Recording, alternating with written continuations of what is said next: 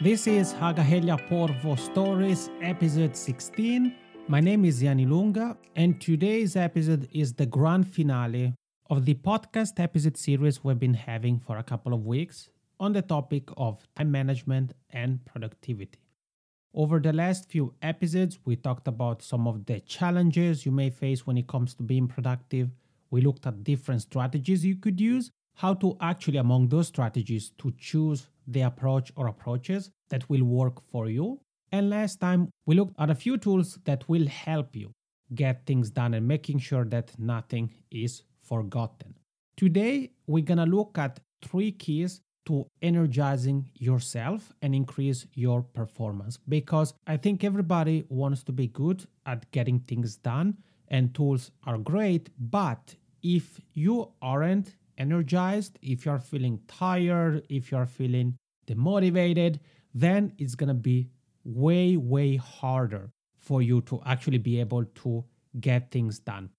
And for today's episode, I've actually tapped into my archive of podcast episodes. I have my own podcasts outside of Hagahelia. I've been podcasting since 2014. And today I thought it would be interesting to bring you some content from an interview I did a few years ago with Tom Rath. Tom Rath is an health and well-being researcher from the States, and he is an international and New York Times bestselling author of 10 books, including the one that today's content revolves around, which is called Are You Fully Charged? The 3 Keys to Energizing Your Work and Life. A few years ago, I sat down with and interviewed Tom Rath for one of my podcasts, and I asked him about what are the 3 keys to energizing your work and life. And I thought that his advice and the content he shared back then is actually really connected to productivity. And I wanted to bring that to you.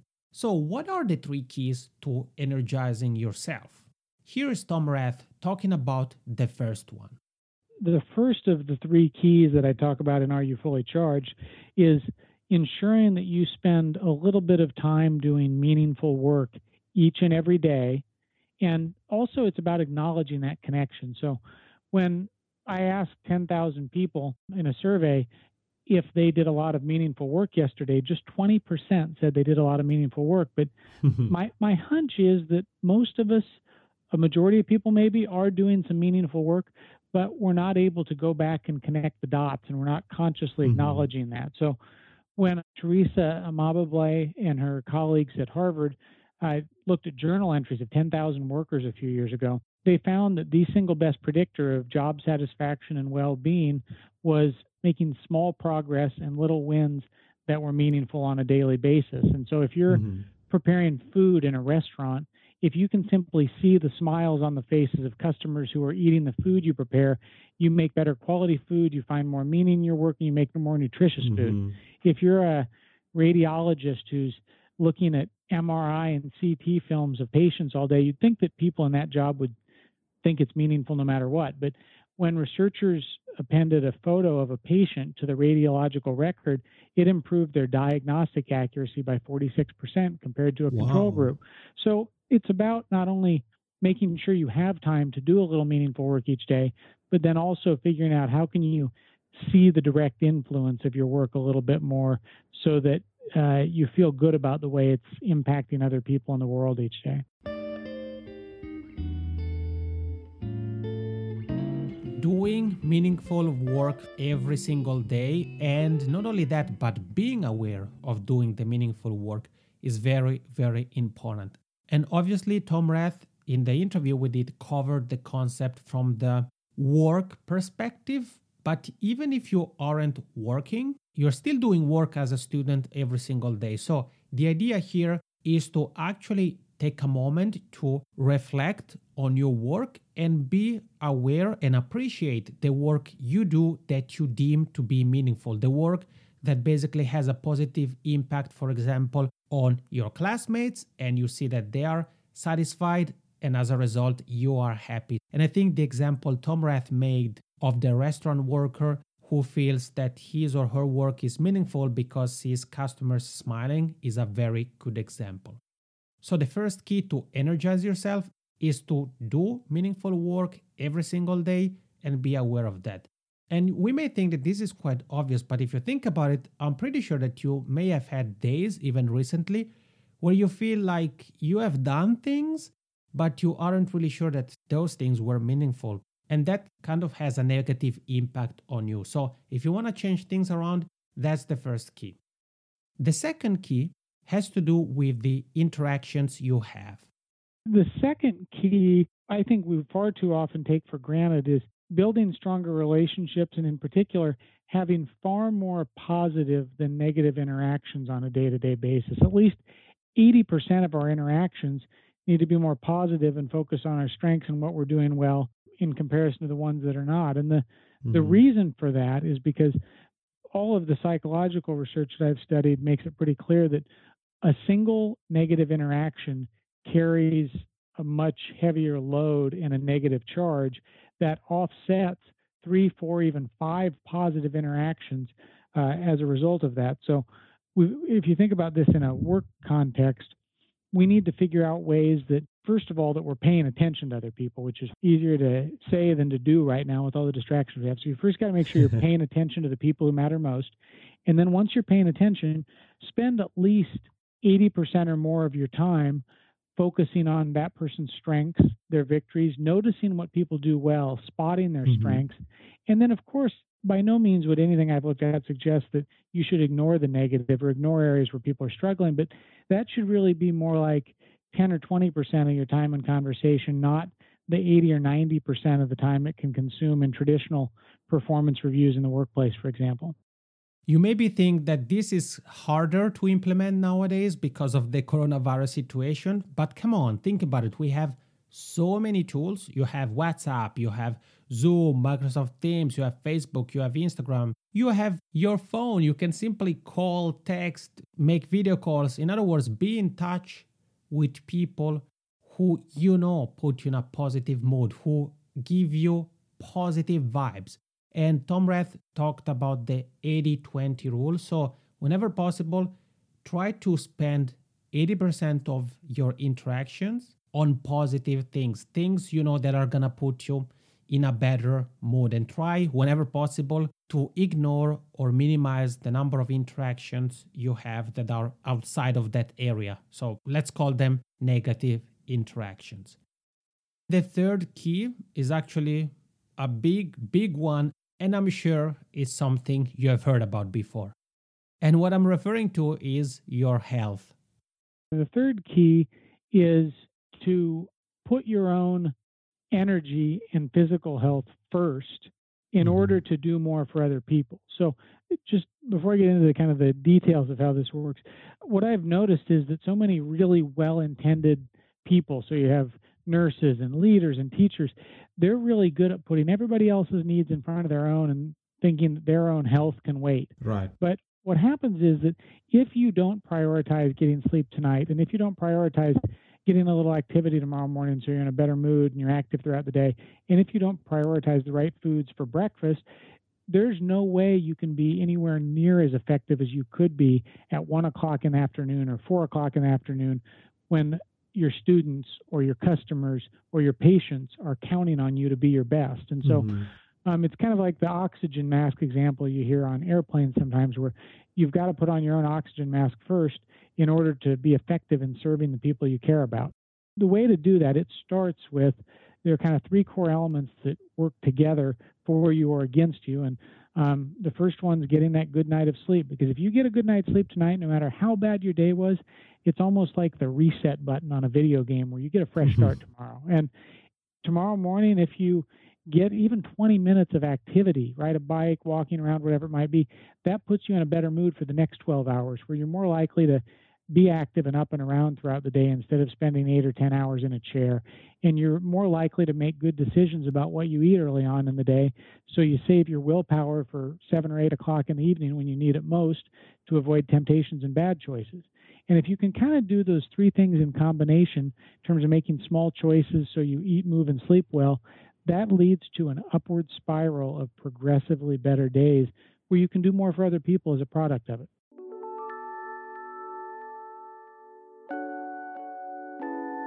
I said it at the beginning of the episode.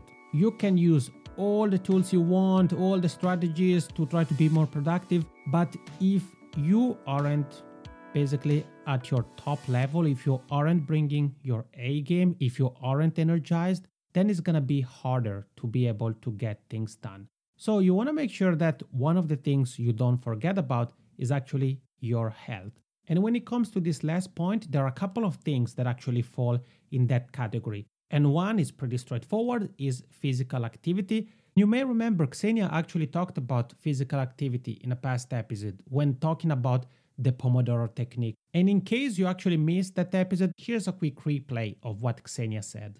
The Pomodoro model or technique, that you do something 25 or 30 minutes, have a break for 5 minutes, and then start again. Because then your brain has time for a break and to re-evaluate everything, and then it's easier to start again. Even the break is not that long.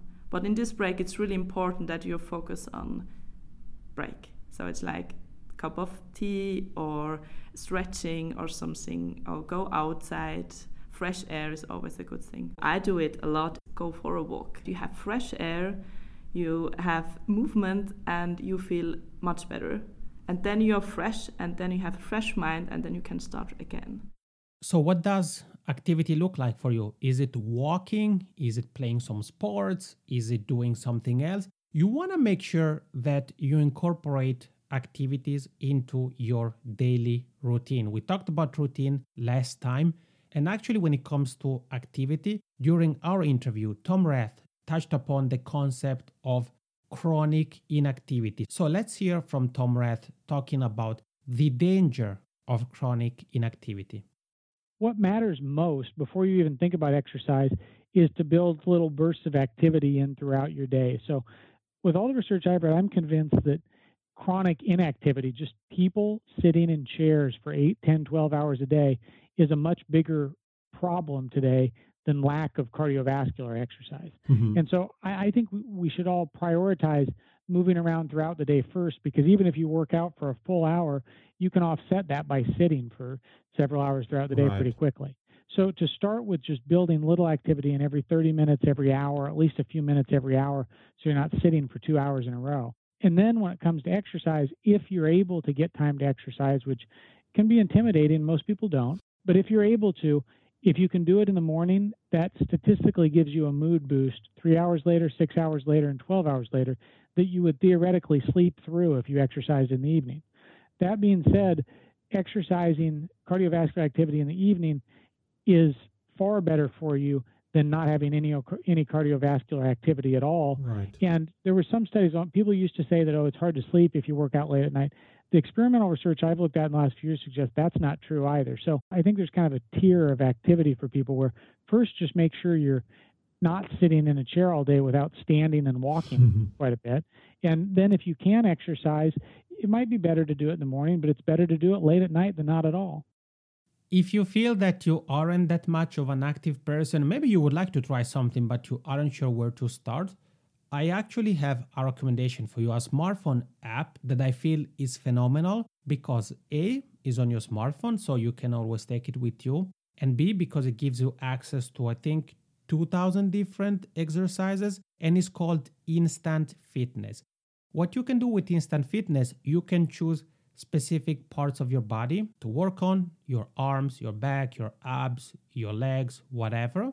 And they have a bunch of exercises, workouts for each of the sections you choose. Or in alternative, you can choose the workouts they have and you can say, I want to work on my back.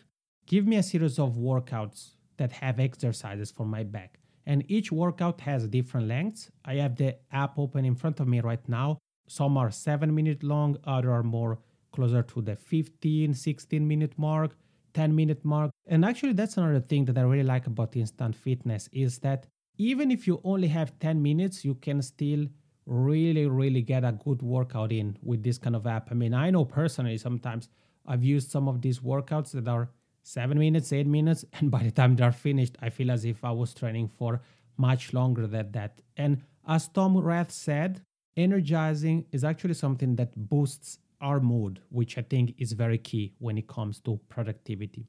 The second thing that has to do with the third key to energizing yourself and focusing on your own health is getting a good night of sleep. And I asked Tom Rath, what is some advice you actually have? If we want to make sure that we have the best night of sleep possible, what are some things we should think about and do? And here's what he told me. At a conceptual level, we've got to make sleep kind of a personal and a family value so that, the first question I ask my two young kids every morning when they wake up is, did you get a good night's sleep? And the last thing I would ever do is tell them they need to go sleep as a punishment, because that sends the wrong message. But yeah, that's what most parents do. So there's prioritizing sleep conceptually is something that's, it's the way our minds process what we learned the day before, so we can tap into that knowledge we need it the next day, and it's what sets our days off on the right foot. So that's at a conceptual level. At a practical level, there are some real simple things that make a difference. Everything from not having electrical light from devices and televisions and laptops an hour before bed makes a profound difference. Sleeping in a room that's more like a cave, so it's a few degrees cooler than what you're used to during the day. It's darker than what you're used to during the day. And you have some way, whether it's earplugs or a white noisemaker, to prevent any sounds that wake you up regularly from disturbing your sleep throughout the night. We kind of have to find a way to build more of a sacred ritual around making sure you at least have a chance to get a good 7 or 8 hours of sleep. So what do you think? Are you making some of those mistakes? Are you somebody who basically goes to sleep with your smartphone in your lap, or actually maybe even fall asleep looking at your smartphone? Is your room a sort of cave? In other words, does it have a bit of a cooler temperature, and is it a bit darker compared to the other part of your home? Those are small things that can actually have a very, very big impact on the quality of your sleep. Nowadays, it's also possible to actually get more data, more information about our sleep quality. There are apps. I know I used an app in the past called Pillow. There are smartwatches and wristbands, and there are also rings. Actually, I'm using a ring by a Finnish company called Oura, O-U-R-A. And what the Oura ring does is it tracks my activity level, it counts my steps, and it also monitors my sleep. And every morning, I open the Oura app on my smartphone and I can see the information on my previous night. How long did I sleep? How long was I awake? And what about the different stages of sleeping? The deep sleep phase, the REM phase, and things like that. I don't want to get too technical with sleeping because I'm not a sleeping expert, but I just want you to know that nowadays we have quite many tools we can use to get more information about, for example, the quality of our sleep, or how much we have been sitting during the day, or how much we have walked or exercised during the day. So to wrap things up, let's do a quick recap of some of the key concepts to think about and do to become more productive and increase your performance.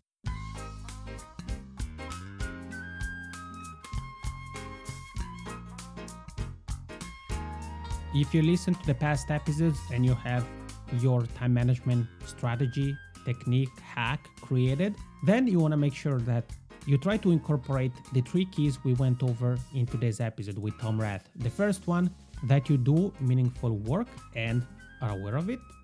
Then that you have positive interactions on a daily basis. And even in a case like now with coronavirus, you can still do that through digital tools. Obviously, I'm not saying that it's the same thing, but it's still a pretty good thing. And then the third key is to put your energy and well-being first, with a particular focus on activity and getting a good night of sleep. Exercising, breathing, meditation, sports, really whatever you feel like doing that you know will have a positive impact on your well-being, make sure to do that. So here you have it, the 3 keys to energizing yourself and increase your overall performance, courtesy of New York Times bestselling author and researcher Tom Rath. This is it for the time management series. In case this is your very, very first time listening to this show, I would highly encourage you to listen to the last few episodes where we covered different aspects of productivity and time management. And if you haven't already, make sure to subscribe to the show on your favorite app, whether it's Spotify, Apple Podcast, Breaker, whatever app you use, make sure to subscribe to the podcast so that you don't miss on any of the upcoming episodes of Hagahelia Porvo Stories. And you may be wondering, Jan, what's coming up? What's coming up? Just tell me what's coming up. Sure, I'm gonna tell you. The next episode series of this show is gonna focus on the topic of digital learning. Because of the coronavirus situation, Hagahelia and many schools and universities around Finland and around the world really have moved their teaching, their learning, their activities to remote only. So things happen only online. And in the next few episodes, you're going to hear more about the topic from the perspective of students. What does it actually mean to learn with nothing but your computer really, or maybe your computer and your webcam?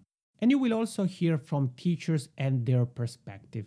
You're going to hear about what these changes mean, some of the challenges, some of the tools that are used, and even some of the things to think about if you're somebody who would like to design a virtual event, or because of the current coronavirus situation, you need to move your event from in-person to online only. I'm Jani Lunga. A big thank you to Xenia, Miki, and Harrison for your contributions during this series on time management and productivity, and also a huge thank you to Tom Rath, who shared his advice with me a couple of years ago and now with all of us here on Hagahelia Porvo Stories.